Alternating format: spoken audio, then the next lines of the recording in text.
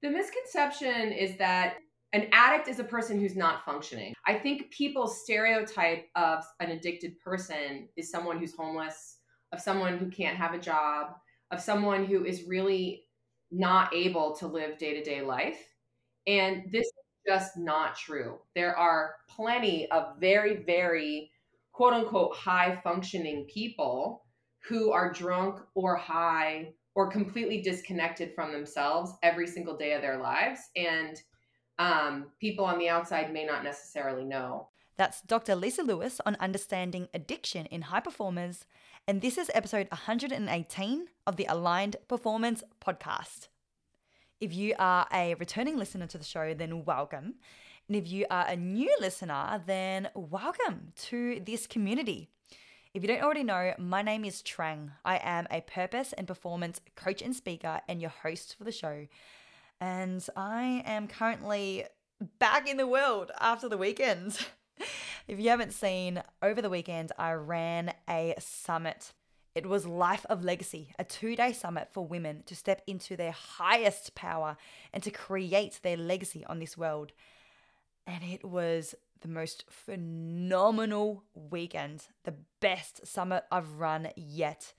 The results, the transformations, the caliber and the connection between the women at this summit was something that I've never experienced or I've never witnessed in my previous summits. So on Monday, I spent so much time at the beach, sitting, processing, reflecting, and feeling love and gratitude and awe, and also crashed.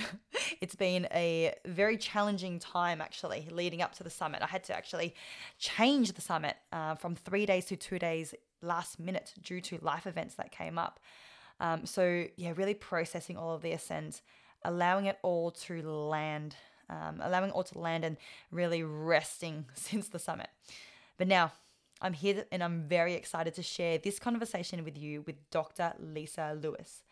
Lisa is a licensed psychologist and a certified addictions counselor who helps her clients achieve personal, professional, and athletic goals.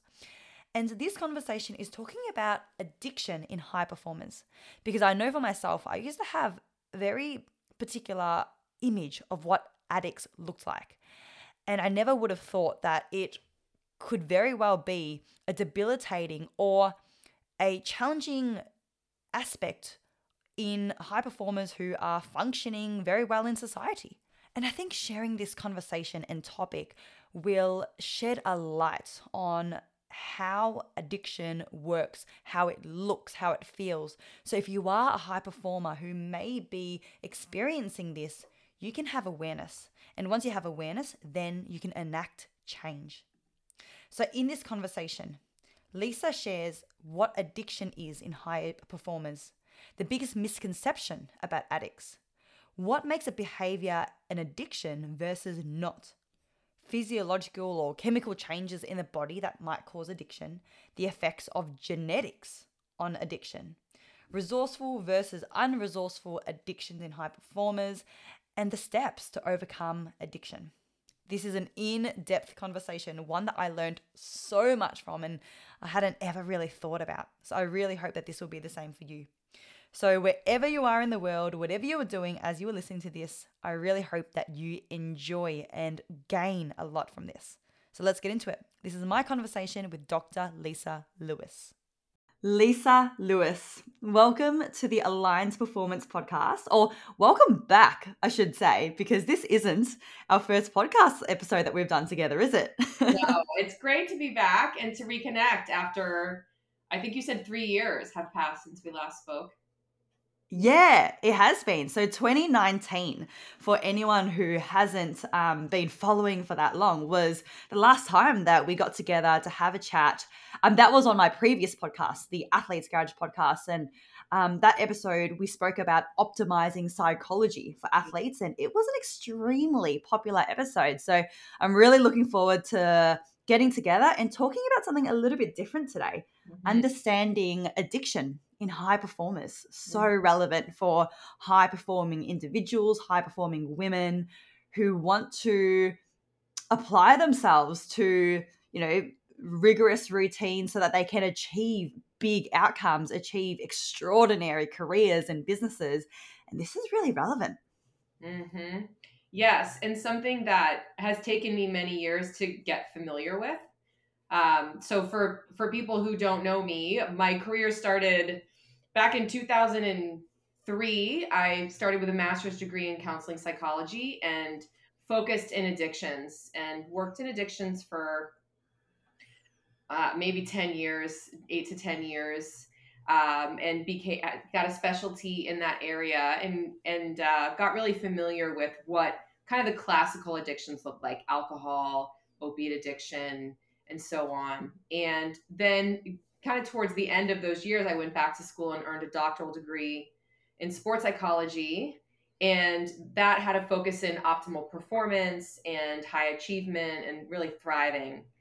And so, in working with those folks and a lot of athletes, I got to see the overlap between behaviors that are highly regarded in society, like being really hardworking and diligent and persistent and enduring pain and overcoming odds, and how self-destructive or addictive behavior can get really woven in to Mm. becoming one of those people that we highly revere in our society. And ironically, once I finished all of my training and then ended up out on my own in private practice, what I started getting that I wasn't necessarily marketing were people who presented with both of those characteristics: being really high performing, super duper successful, type A, kind of rock stars in life, and then having something going on that they felt out of control of, whether that was drinking or eating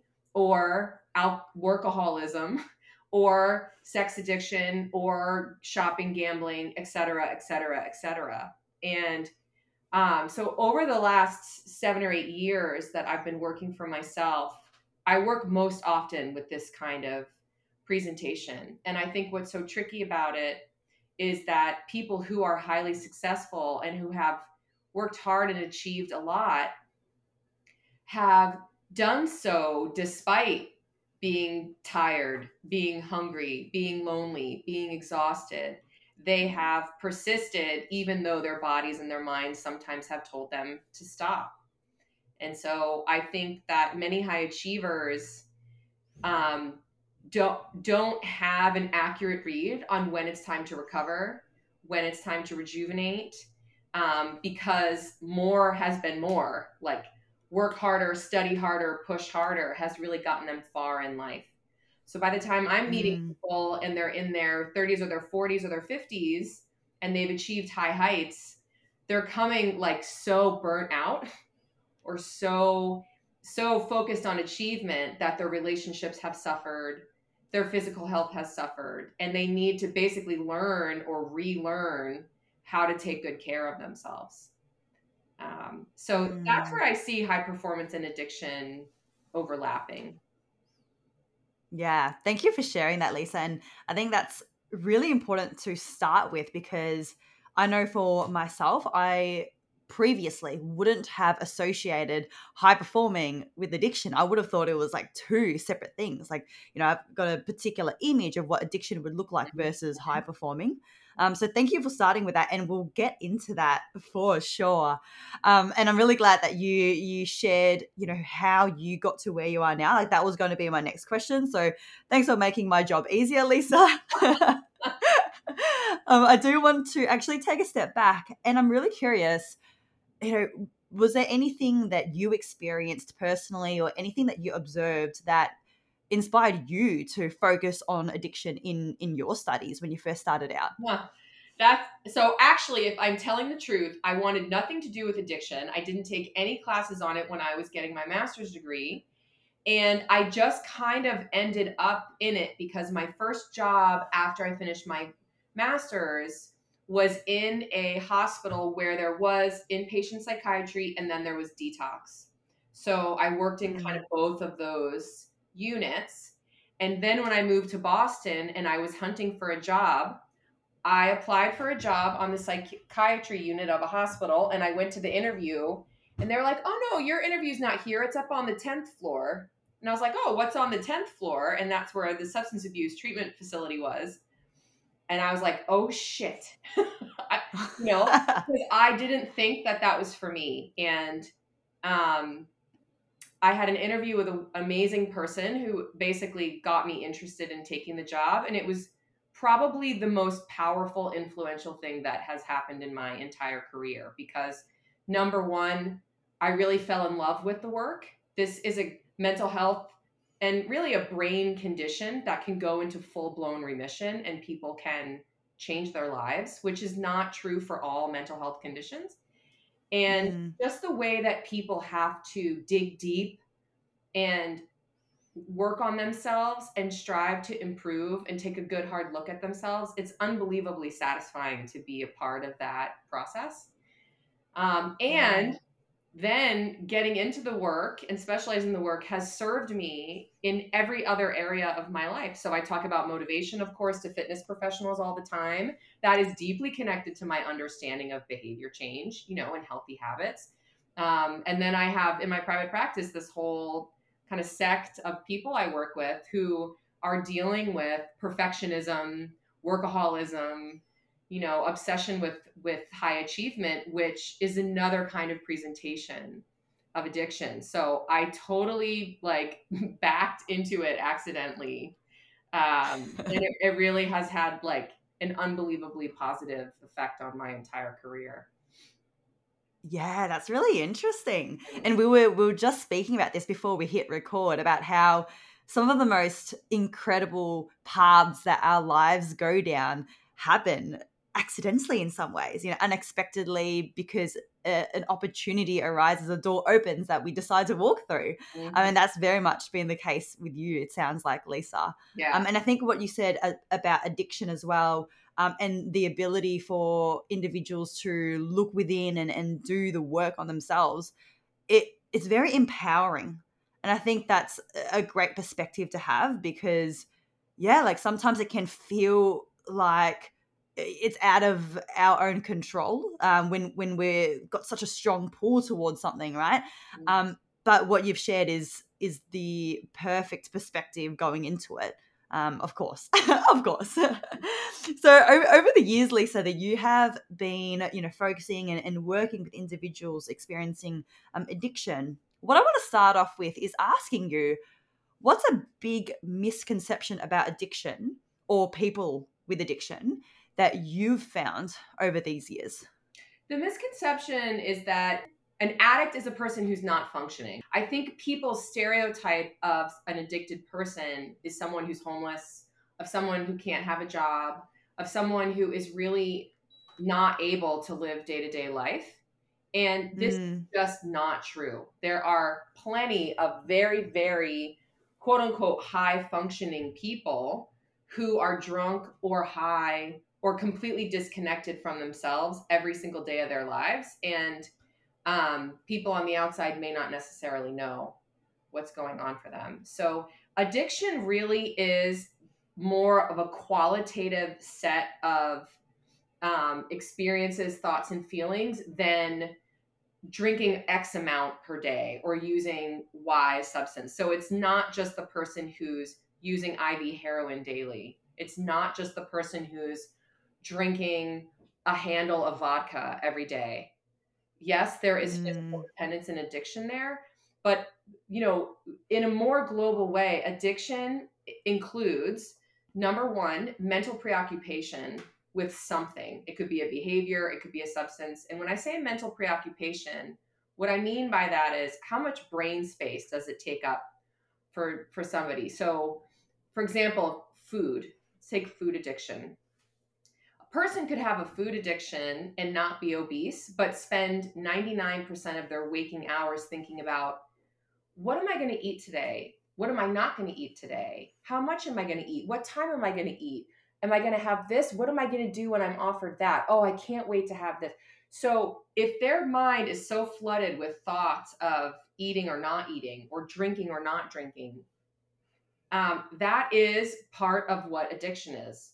When somebody chooses to engage in the addictive behavior or substance over other important things in life, like spend time with friends or go to family functions, or go to work, that is also a sign of addiction. And then finally, when people use something to cover up their pain, when the addiction is a means to an end. So, for example, when I drink, my anxiety goes away and I can talk to people at parties. Or when I drink, I numb the depression and I can get away from it. Or when I'm working hard all the time, I don't have to spend time with my significant other and I'm making lots of money. So he or she is off my back, right? So when the Mm. behavior is a means to some kind of end, when it's a medication or an escape, that's another way that we think about addiction. So I think this misconception is that it's this one stereotype, and it really glazes over all the different ways that people use a behavior or a substance for some other reason than just like enjoying, a glass of wine or enjoying a delicious meal or something like that. Yeah, and that makes sense. It's like this misconception, what's stereotypically seen as someone who's addicted. It's because those are the people who you see or you hear about, versus everyone else who may have addictions, but they're functioning in society, so you wouldn't know about it. So it kind of goes under the radar. That Right. makes sense. That's right. Mm. And when we're talking about high achievers, we revere people who are workaholics, and right now my husband and I are watching the show Industry on HBO, and it is a whole bunch of bankers who are super duper wealthy and have this like really high status, high earning job. And like the degree to which they are drinking and using cocaine and ecstasy and other substances like is bonkers. It's like off the chart how heavy drug and alcohol use and how much addiction is represented on that show, but it's normalized Mm. in that setting, right? Like that's part of banking. Or I've heard people say to me, my own clients, like if you're in hedge fund, you just have to entertain, or if you're in sales, you have to be a heavy drinker. And so there's all these ways in which our culture does this like smoke and mirrors of, oh, that's not addiction, that's normal behavior, when actually it 100% is.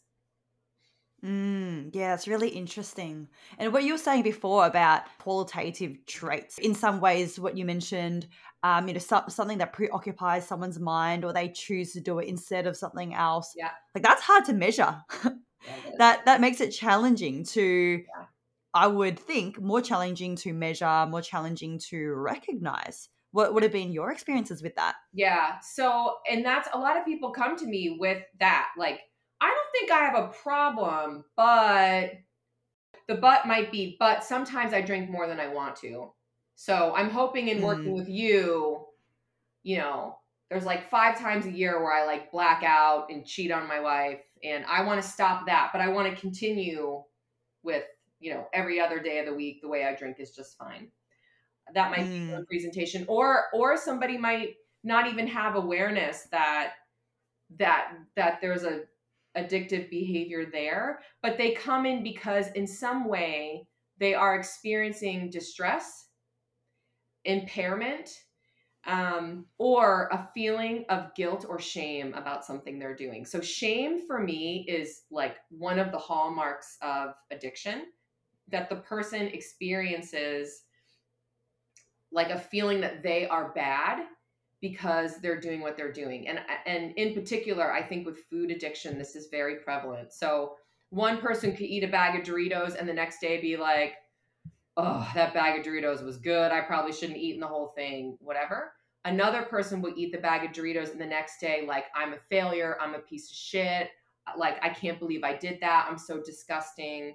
Right. So the quality of that feeling is very different, even though both people did the same behavior, you know? So, mm, so when I'm getting to know people, I'm listening for what comes up for them around a behavior. Is there shame? Is there hiding, sneaking? Is it like a secret? So like when I meet people who say, I do 3 shots at my house before I go out for a night of drinking with my friends, just to like kill the anxiety and like socially lubricate me. And like, I don't tell anybody about that, because that would be weird. So that little like secret keeping is also a component to think about. So there are these little qualities and characteristics that make people feel bad, that are Mm. part of what addiction does, which is, it takes a toll on your self-esteem, and it takes a toll on the way that you see yourself. And people don't necessarily think about food as an addiction, unless somebody's obese, but there are plenty of people who are not obese. And even in fitness, I mean, Tran, you maybe have seen this yourself, people who are very, very fit and who are obsessed, preoccupied with food and eating and their nutrition in a way that feels very obsessive and unhealthy. Yeah, that's an interesting point that, it's multifactorial. There are different aspects to it, and, how someone feels about their, these patterns is a big part of it. That kind of reminds me of this is very niche. In physiotherapy, there's a diagnosis for hip pain called FAI, which is femoral acetabular impingement. Yeah. And yeah, you've heard of it. And part of the diagnosis is that there must be pain. Not exactly this is what's happening in your hip. This is what your scans show in your hip. Because heaps of people can have the exact same, small space in their hip joint. But unless there's pain, then the diagnosis isn't actually going to be accurate. That's not the diagnosis. Uh-huh. Is it a similar case where it's like, a presentation in some ways, you can describe it like that, can be the same across two different people, but how they feel about it and, shame that they carry about that pattern of behavior, that denotes kind of whether or not it's a problem or whether it's an addictive behavior? You got it. Bingo. That's a beautiful Mm. way to say it. And actually, in the past, I used to teach abnormal psychology, and students would ask me every semester, so what's the difference between somebody who's like, is a little nervous or gets down, or has like these tendencies, and somebody who has OCD or major depression? And I would say distress and impairment. So are they in pain, and can they function? Right. And so I Mm. think that your focus on pain is a really good one, particularly with addiction. And there's a really famous, it's an old book. I think the author's last name is Tolle, Tolle. And there's a beautiful little excerpt in his book that basically says all addictions begin with pain and end with pain. And the behavior is escape or medication for the pain. But in order to recover from the addiction, it's not just putting down the medicine, that it's like actually dealing with and healing your pain. So his whole Mm. thing is exactly what you're saying. It's all about the pain, and you have to deal with the underlying pain, not just abstain from whatever it was that was helping you with that pain. Yeah. Yeah, interesting. I was saying to you before we start recording that like I'm so fascinated by this. So like I'm loving hearing all of your responses to this, and this is going to be so interesting and give so much to the listeners as well. Well, Um, can I yeah, say one more thing? I'm yes, just thinking about your please. AI like parallel, and I love that because I myself had a hip injury and dealt with a lot of hip pain, and I wanted to know so badly like what it was. I wanted the scans, I wanted the imaging. Like 3 years I went to different people, and ultimately it wasn't just about relieving the pain. Like I could get dry needling, I could get massage, whatever. But ultimately, what got me out of that was getting a lot stronger, in my glutes and my glute med, getting my core stronger. So, like, really identifying where the imbalances were and building up those strengths so that my hip could be safe, like back in its acetabulum, was ultimately what cured me. I mean, really, it's been years now that I've had healthy hips. So I just love that metaphor that you gave. And the same thing is true in addiction. It's not just getting out of pain. It's actually finding out where the deficits and the weaknesses and imbalances are, and then helping recovery is about creating really wholeness and strength and resilience so that the person has full range of motion and healthy functioning. I love the analogies that we're bringing out, both of us being big into training. Yeah. Yeah, so it's not just about treating the or working with the symptoms, like what is present at the time. It's going to the root of the problem and all the different pillars that contribute to the problem. Mhm. Yes, and that can be painstaking for some people, like especially people who a lot of people grapple with, why is this a problem for me, and a lot of people will say to me, my life has been good, like what's wrong with me that I can't knock this off, like I have so much to be grateful for, other people have it so much worse than me. This is like a very, very common thing that people will say to me, is like basically saying like I'm being a jerk or an idiot or I'm being weak for having this problem because other people have it worse than me. And this is Mm. like, first of all, extremely unuseful, unproductive. It like, and secondly, every single person on earth suffers, you know, and the comparison is just does nothing to help solve the problem. So getting to the root of the problem, whether it was something really intense and really horrible and really acute, capital T trauma, or if it was like going through middle school, and being bullied, like everybody in life has little t or lowercase t trauma. All of us go through bad experiences that leave burdens or wounds on our heart, and we learn to cope with those. And plenty of people learn to cope with bad feelings by relying on a behavior or a substance to get away from that, to numb that out. Mm. Are there, what are the internal physiological changes, if any, that might be seen when it comes to addictive behaviors? Like, is there anything that changes, like in the nervous system, the brain, the body? Yes. So right now, the National Alliance for Mental Health, and the National Institute for, what is it called? It's called NIDA, National Institute for Drug and Alcohol um, Addiction. Maybe that, yeah, NIDAA. Right now, addiction is recognized as a brain disease. And the reason why is that there are structural and functional changes that occur in the brain when somebody becomes addicted. And now that we can do brain imaging, we can really show that. We can show differences between an addicted brain and a non addicted brain. So there's been a large push in the scientific community for everyone to recognize that this is not about someone's character.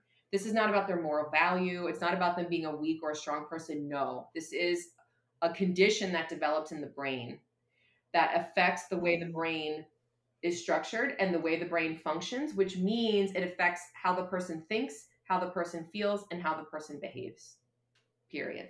So I am not an expert in neurology or neuroscience, so I can't speak to like all of the amazing nuances, but the main thing I can say is that every single addiction has to do with dopamine. Whether it's you're addicted to Twizzlers or you're addicted to heroin, the commonality there is that your dopaminergic system is dramatically impacted. And for people who don't know a lot about the brain, dopamine controls motivation, our sense of reward, the way that we feel driven to things. So sometimes people think about dopamine as it relates to pleasure. And yes, that is true, but bigger than pleasure, I guess a more global way is like our motivation. Like, what do we care about? What do we spend time pursuing and trying to obtain? And so everything that is addictive can hijack that dopaminergic system and affect the way that it functions, so that there's only one thing, that gives you that reward feeling, which is right now we're seeing more people addicted to pornography and addicted to video games. Same thing is happening. It's like that dopaminergic system is getting reward only in that activity. And then when the person's not doing that activity, the brain's just firing. Like, when are we getting back to that activity? So it's very profound how the brain is affected. And I think we've learned a lot that's really helped to reduce some of the stigma, but there's way more, I think, that we're going to learn about how this gets going and then how to arrest this process once it gets into place and help people to recover. Because despite great advances, there still is a mortality rate in addiction. There are people who will die because of their addiction to different substances. Yeah. So this dopamine reliance, or this dopamine pattern when it comes to certain behaviors, is there any? I don't know if this is actually if there's evidence on this or anything, but is there any suggestion whether it's like any genetic component versus is it purely something that becomes developed over a lifetime of behaviors? Yeah, so there is a genetic there is some predisposition for like alcoholism, for example. So we know that there is a genetic component to addiction, but um, behavior is a really strong factor to take into account. And if you're interested in this, or people who are listening are really interested in this, there's a few recommendations I have. One is there's a woman who wrote a book. I have to Google it to remember what it's called. It's called Dopamine Nation, but I can't remember what her name is. She is a doctor out of Stanford, and her name is Anna Lembke, Lembke. So Anna Lembke writes about addiction to social media, addiction to video games, addiction. So she takes this really global view, and she is just like absolutely fantastic speaker, writer, like any way you slice it. So that's a really good source if you want to learn more about what's going on in the brain with all kinds of addictive behaviors. And then the other resource I really like is the Huberman Labs podcast. So Andrew Huberman is also a professor out of Stanford, and he does a podcast on all different subjects, but he's had Anna Lembke on, and he's had at least 3 other researchers on to talk about addiction and the brain and dopamine motivation, how the dopaminergic system is impacted by addiction to different things. So for people who are curious to learn more after our talk today, I think those are 2 really great resources. Yeah, and I'll put those resources in the podcast description so people can access it easily. Super. Yeah, I like that you've described different examples, or you've touched on different examples of addictions. In the context of high performers, what is the context and what are the different examples of addictions that may be resourceful versus unresourceful? So I work with athletes sometimes. And one of the ones I see is addiction to achievement. And this can happen in the business world too, but like the way that the individual has learned to like be seen and to take up space and to feel special is to have achievement, is to earn something. And probably when they were young, they got a lot of love and approval from their parents or from people around them. And so this striving for really high achievement at all costs.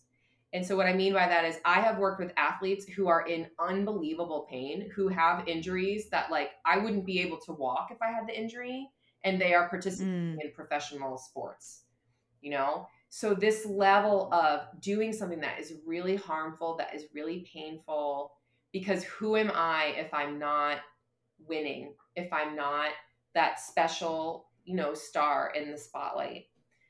So I see that in this really extreme, clear black and white way with athletes. But I think in more nuanced ways, I also see that with people who are working in environments like I've brought up banking a couple times, like hedge fund, investment banking. I'm working with somebody right now who's very, very senior leadership in an area of medicine that is like unbelievably competitive. The environment is so toxic. It's like very, very high pressure. The expectation is that you're working around the clock. everybody in the industry is miserable, but like everybody perpetuates this, you have to work this much, you have to publish papers, you have to earn this much money, you have to. And that creates this dependence on needing to earn a Mm. certain amount in order to feel worthy, needing to publish a certain amount of papers in order to feel like you've earned your place. And ironically, what happens for a lot of these high achievers is that they develop an imposter phenomenon, sometimes referred to as the imposter syndrome, where even though they have done these outrageously outstanding things, there's a part of them that feels like they're a total phony, and at any moment they're going to be found out. And this does not happen to like beginners or people who are like just fine with being average performers. This happens to people who ironically are as far away from an imposter as can possibly be. And so that I have learned that the imposter phenomenon all often presents itself when somebody is really has a mental preoccupation with success and achievement, um, that has brought them great stress or just like damage to their psyche. And I think that's another way to think about addiction. It's like doing something that's hurting you and you continue doing it despite adverse consequences. You know, you keep it up even though it makes you sad or miserable or angry or depressed. So like that's kind of one of the generic definitions of addiction is continued use despite adverse consequences. But I'm sure Mm. you and me and everybody else listening can think of things we have done in our life. Like, continued every single runner out there is like, oops, like I continue to even though I have all these different injuries and it hurts and I'm overtrained, all of that. So again, let me say now, I'm not telling everybody out there that they have like a legitimate addiction and they need treatment. But what I do want to say is that addiction exists along a spectrum. And that if you have a behavior that's sneaky and that you kind of lie about or that you do, even though like it messes you up, like it might be okay, all of us probably have times where we eat too many Doritos and then feel bad about it, or go on a shopping spree and then are like, oh, so not to pathologize. There's probably plenty in the spectrum of normal, healthy behavior. The problem becomes when the only thing in life that can bring you pleasure or joy is that behavior, or when you need escape so badly from your life that you're just over relying on this one substance or behavior. Am I going on too much of a tangent? I'm sorry. Not at all. This is really helpful Okay. because it sounds like it's great for you to be describing it in this detail because there's no lines. There's no black or white. That's right. It's like, you know, striving for high levels of achievement is absolutely resourceful because if you don't have that drive at all, then you're just going to be sitting around doing nothing all day. Right. But then it can be taken to the other extreme where it can get to the point where it's like actually doing you less good than it is doing you good. Bingo. So like what's the pro con there at the end? Right? So one of the things I Yeah. like to have people do when they're questioning is to do something called a decisional matrix. This is like an old school cognitive behavioral exercise where you basically put pros and cons on like the x axis, and then like drinking, not drinking on the y axis. So there's 4 quadrants, and I have people write, okay, what are the benefits? Like, what do you get out of drinking? What's good about it? What's nice about it? What do you enjoy? And then what are the drawbacks? What are the hard parts? What are the consequences?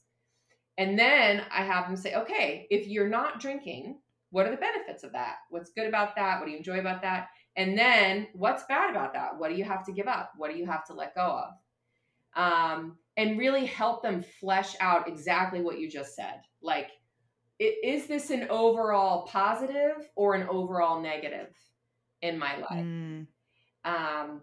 And I think what happens is people will tend to say, well, I just like, what's my problem? Why haven't I stopped doing this? Why haven't I stopped binge eating? Like, I know it's getting in my way and holding me back. Like, Well, let's explore the reasons why you're not, because there might be some good ones in there. If it's the way that you feel comfort, if it's the way you feel stress relief, if it's the way you soothe yourself, when you're alone, those are all legitimate things. I wonder if there's other ways we could help you to meet those needs so that you have another option than just food, you know? And if we do have Mm. another option than food, it just makes it feel like less of the only choice you have. It takes the judgment out of it. Like, no, it's not that you're a bad or stupid or weak person. It's that this substance or this behavior is serving other purposes than just Yeah. calories or, whatever example it may be. So I think that is like foundational to dealing with the problem, is seeing like what are the pros and cons, and is this a net gain or a net loss for me? And if it's a net loss, what is keeping me engaging with this behavior? Sounds like such a resourceful activity to do because, yeah, like if there's something that preoccupies your mind most of the day, like a lot of our mind is in mental activity is unconscious until we actually sit down and flesh it out. Yeah. We might not even realize. Yeah. Yeah. And I like that for all kinds of behavior change. So people who are trying to start exercising, or people who want to quit smoking, or people who want to stop snacking, like it could be anything really. And Mm, it's a useful exercise because most of us, and those of us who are coaches and helpers too, right? Like we want to help our clients make the decision and say, like, well, of course you should do less of the thing that's harming you. But when we do that, we don't leave enough room for people to be able to talk honestly about what the things are that hold them back or that keep them doing a behavior that part of them wants to stop. Ambivalence is yeah. really important to give airtime to. Are there any other addictive behaviors that are commonly seen in high performers? So you mentioned the addiction to achievement itself. What else have you noticed? I think of perfectionism, and this is me anecdotally, like this is not in a book or anything. This is just coming from Lisa. Is I think perfectionism is a type of, chasing something so that you'll feel good enough, so that you'll prove yourself, to like escape the pain of the feeling of not being good enough or not having worth or value. So I put that in there, just I think just from my own history of working with people who are high achievers. I think workaholism, of course. I used to have a supervisor many years ago who used the expression rageahol, or that somebody's a rageaholic. And what she was referring to is people who are like anger, anger, anger, anger, like all the Yeah. time. And there are people in really high pressure, high stress jobs who just really operate with being pissed off. And I actually very recently worked with a client, unbelievably high achieving, successful man. And as we were working on some trauma, he was like, I'm afraid that if I heal from this, I will lose my anger, because my anger really helps me to like do really, really well and be an ass kicker in my work. And so we had to kind of pause and like deal with that. Like, what would it be like if you weren't angry? And what are the pros and cons of, having it versus maybe healing it, And it was very profound for him to be able to talk about like how that would help him to channel energy, and how that would help him to feel so motivated and so driven, and that really his anger like served him well a lot in his life. um, and then ultimately for him to be able to get to a place of saying like, I will still be energized and hardworking and diligent even if I'm not angry. Now I couldn't tell him that. Mm. He really needed to hash that out for himself. But I remember as we were talking about this, I thought about my old mentor supervisor who would talk about rageaholics, people addicted to being in that really heightened angry state. um, Mm. so I think that's another one. Of course, I think alcoholism and alcohol abuse is so common. It is this like totally socially accepted drug, and pretty accepted in a lot of cultures to binge drink. Um, and it's a very poisonous, toxic drug, actually. There are plenty of other drugs that are much safer and less toxic to the body. And there's a very high level of acceptance, especially among high achieving, I would say, in the banking world. A couple years ago, I was asked to work for a law firm, to come like in house and work with lawyers that were in a law firm. And as I was interviewing for that, they shared with me literature on how common alcoholism is in the field of law. Um, and so I think in many high stress, high pressure, high status professions, alcoholism is there, and it's not recognized because the person's earning money and they're doing everything quote unquote right on the outside. Mm. Um, Yep. and like things like cocaine are still around, um they're still quite popular. To my surprise, I still will meet people who will present, who are very high functioning and in the business world, and it's like part of what goes on, entertaining clients and that sort of thing. Okay. Yeah. It's like, I think a lot of these things, people logically, intellectually, they're like, yeah, why would I want to be addicted to rage? Or why would I want to be addicted to, these certain drugs or alcohol? But then unconsciously, like, they're still relying on that because it serves them in one way or another, and then they keep coming back to it, just like what you shared before with your client. Yeah. It's like it helps him achieve, and or it could be anything else. So I think illuminating this will allow people to rise up above it. And you mentioned before the 4 quadrants exercise. So what was the name of that one? Was there a name? Oh yeah, the decisional matrix you're talking about. Yes, Yeah. decisional matrix. So that's going to help people, illuminate whether a pattern in their life is worthwhile or not. Then from there, what are the steps that people can take to overcome the addiction that they're currently facing? Mm-hmm. So that's such a, like, could be such a broad spectrum of behaviors, or yeah. So the way I meet a lot of people now, they'll just reach out to me and say, like, I think something's up with my eating, my relationships or sex life, my pornography is another one I see a lot of with younger professionals right now. Just to explore and unpack and talk with somebody. And so, of course, I am biased because I am a therapist. I think that talking to a mental health professional is like a really safe, great way to just allow some curiosity for yourself.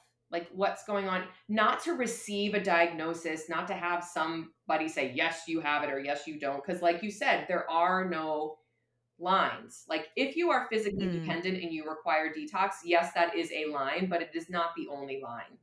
So going to talk to somebody in a way that you can be honest, you can be open, you can explore the dynamics of what you like about it, what you don't like about it, kind of unpack that decisional matrix.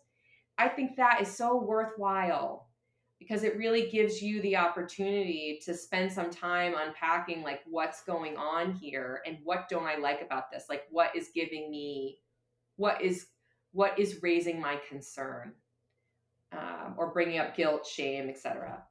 So I think that's one way. If people are listening and they're like, oh, I don't know if I'm ready for that, like, learn stuff, go. I mean, the internet and social media, no, it's not all wonderful and amazing, but there's so much information out there now. Like, there's awesome podcasts about sobriety and recovery. There's really great books. There's all kinds of different communities. There's not just 12 step anymore. And I do like 12 step. There's, AA, OA, GA, NA, Al-Anon, there's all kinds for all kinds of addictions. But if that's not your bag, there's other kinds of wonderful communities that are out there in support of helping people take a look at what they're doing and if that serves them or not. So you could also spend some time in the privacy of your own home looking around online for different resources and listening to other people who have been through something similar, or reading something, so just that kind of like data collection mode, I think, could be helpful. Yeah, and that gives everyone the opportunity to take steps according to the pace that they're ready for. Like they can start at home with quick search online, Mm. as well as talking to someone or joining a community, which you said, and that's got to be a huge one. Yeah. Like being surrounded by people who support you and believe in you and allowing you to express whatever you're going through. Right. Another big part of addiction is being alone, feeling like nobody has gone through what you've been through. Nobody feels how you feel. Nobody knows what this is like. And so a big Mm, part of treatment and recovery is the opposite, which is being connected, which is learning that there are other people who've been through exactly what you've been through and know how you feel. And that you can be with those people, whether it's virtually or in person. In Boston here, there's a great little running club that everybody's in recovery, and every year they do like a training and then they run the Boston Marathon, and it's just really sweet. They're all people who would say like they're addicted to running now, but they all support each other in that and spend time together, doing sober activities, and it's really fabulous. love that. All right, we are getting to the end of the episode now, Lisa. Um, this has been such a great conversation. What I do want to wrap up with, actually, 5 rapid fire questions so that everyone can get to know you from Okay. a little bit of a different angle. Okay. Yeah, you've just sat up straight for those who are listening, like you're ready to go. Okay, number 1, mornings or nights? Mornings. 100. Mm-hmm. Yeah, I'm not surprised. How early for you is 5, is 5 a.m. 5? Yeah. Yeah, That's when I get up and yeah. I train. My husband has been kind enough. He does mornings with my little one. So I open my eyeballs and I have like an annoying amount of energy. So I also think my husband's like, I want you to take that out of here. Like obnoxious morning people. And that's when I get to train and use a lot of that energy. Yes, yes, I totally get you with that. I'm the same, like complete opposite with my partner as well. Just a ball of energy in the morning, and I used to get so much joy from just like jumping on him and like being like, "Good morning," and then I realized that was actually like starting to backfire because he was getting so pissed off at me. So I was like, "All right, I'll go for a run or something instead." Yeah. All right, next one. Favorite place to travel? Oh, Europe. So far, yeah, Mm, I have loved every experience in Europe. I know I have been to Australia twice, and I love that too. So definitely when I go back next time, I would like to go to Perth. I have never been there, mm, and I've never done anything like outbacky at all. I've spent more like urban visits, but I love travel. Period. Um, so I think maybe I said Europe just because that's the one I've done the most and I'm the most mm. familiar with. Okay. What about which particular country in Europe stands out the most to you? We were in Prague once, the Czech Republic. That was Mm, like insanely awesome, and yeah. and like so old with so new, so many layers of culture and history and war um and not quite as familiar. Like I feel like some countries, like maybe like Germany and France, there's something more familiar about those cultures and that history than um, something more Eastern European, like the Czech Republic. Interesting. How many coffees a day? I drink espresso, and I have 2 regulars and then 2 decafs.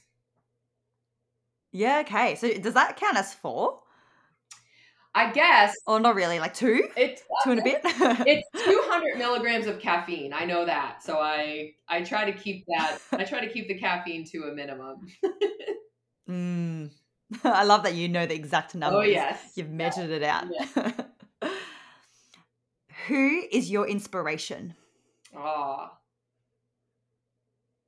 It's probably changed over the years, but you know who I really respect and who is a role model right now is, you won't know her. She's this woman who is a newscaster, a news anchor, and her name is Judy Woodruff. She just turned 77 years old, and she is the anchor for a news program called the PBS NewsHour. And PBS is our public television station here in the US. So it's not Mm-hmm. like a big network, flashy cable station. And she is someone who has been around and has been a journalist and been doing the news since she was in her late 20s. And I just find her story so inspiring because I cannot imagine what it was like to be a woman, um, like in the 60s and the 70s, like doing what she did, which is to interview world leaders, which is to compete against men back at a time when being a journalist was like being the weather girl only, or like doing puff pieces only. She is so down to earth. She is so she really cares about journalism in the sense of like telling a fair, even, unbiased story. And I just think she is a class act. And I think what she has been through as a woman like is so inspiring to me, that she's overcome so much. And she's so well respected, and she probably has had many opportunities to get like big sexy jobs at big cable stations and earn like insane amounts of money, but she has stayed in this role that I think she probably feels like she can do her best work in. And like I'm kind of making that story up. I have no idea why she just has done what she's done, but she's retiring at the end of this year. And I like literally want to watch the news to see her and how she's going to interview Oh. people and how she's going to present certain things. I just like think so highly of her. Aw, that's such a uplifting, inspirational role model. Thank you for sharing. Yeah, yeah. And final one, Lisa. If you could only do one hobby for the rest of your life, what would it be? Picking up heavy stuff. Yeah. I thought you might say that. I Heavy deadlifts or squats, deadlifts. or something else. Definitely. I really like doing like sled work. I like doing like kettlebell work. I like doing kind of like dynamic ballistic stuff too. So just the athleticism of being in the gym is really my favorite. Amazing. Well, Lisa, we are at the end of the podcast episode. Mhm. Like, I feel like we could have absolutely kept on going. I've had a blast, whilst also, yeah, like hearing so much information, so much awareness, and really practical tips for people to implement. So, thank you for your time, and thank you for sharing all of this wisdom with us. Oh, thank you, Trang. It was a pleasure to be with you. And there we are, my conversation with Dr. Lisa Lewis on understanding addiction in high performers. What an episode that was. How informative that was, and how well researched is Dr. Lisa Lewis. Oh, I loved every moment of that. I learned so much from it, and I really hope that you did too. If you have any questions, if you have any comments or feedback, please let us know. Send either myself or Lisa an email. I'll put our details in the podcast description. But otherwise, if you are enjoying the podcast, I would appreciate it so much if you did have a moment to leave a review, a rating on Spotify or Apple Podcasts. It really does help to get the podcast out there and to give others the opportunity to be exposed to this information and to this community of support and inspiration that they could very well need in their life right now. All right, you have a shining week. Go and express your best each and every day, and I'll see you in the next episode. Bye.